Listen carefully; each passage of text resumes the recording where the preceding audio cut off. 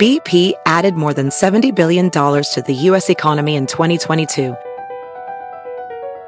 Investments like acquiring America's largest biogas producer, Archaea Energy, and starting up new infrastructure in the Gulf of Mexico. It's and, not or. See what doing both means for energy nationwide at bp.com/investing in America.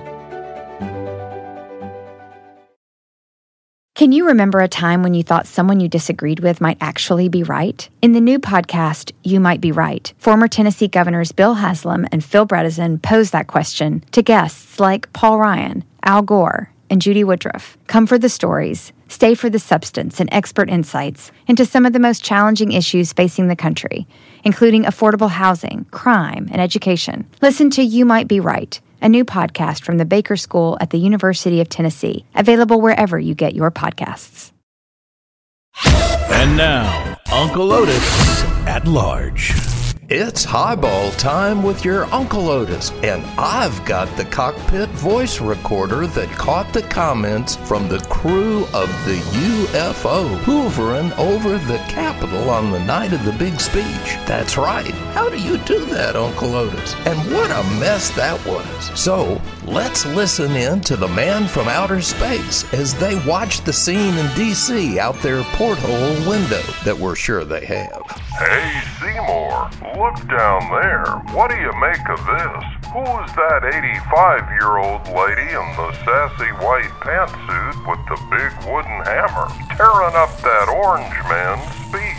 Oh, that. It's no big deal. I learned about this in my Weird Cultures of the Galaxy course. That's just how their kind expresses gratitude and appreciation for a great leader. I think they call it downward dog or something, but I'm not too sure. Maybe it's Flemish. Yeah, that sounds right. I think it's some kind of big ritual night or something. But then how come the front row looks so constipated?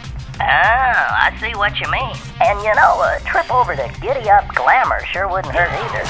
Wait, look at this. Oh, half of them can't get up. So why do they make them all sit together then? That's kind of mean, while everybody else is standing up, carrying on, having a big time. You know, we wouldn't do that, Ned. We'd space out the afflicted so we could sit with them and help them out. But some of them do look a little fruit-forward to me. And, hey, Ned, do you mind? Could you watch where you're putting your front feelers? Please keep them out of my cereal bowl. You got them laying all over the countertop here. Oh, sure thing. Sorry about that. Hey, you did lock all the doors, right, Seymour? I never fly this neighborhood without locking all the doors. Now, why don't you pass me another one of them brew from back here and we'll drive this old Chrysler to Mexico. Oh, Ned, this is so not a Chrysler. Let's flash the headlights a couple of times, though, and then zip off. That just drives them crazy. And that's the story. This your Uncle Otis, and I'll see you at the Peace Mark. Weird, I know. It's Uncle Otis. That was pretty cool. At Large. Across America, BP supports more than 275,000 jobs to keep energy flowing. Jobs like updating turbines at one of our Indiana wind farms and producing more oil and gas with fewer operational emissions in the Gulf of Mexico. It's and, not or. See what doing both means for energy nationwide at bp.com/investing in America.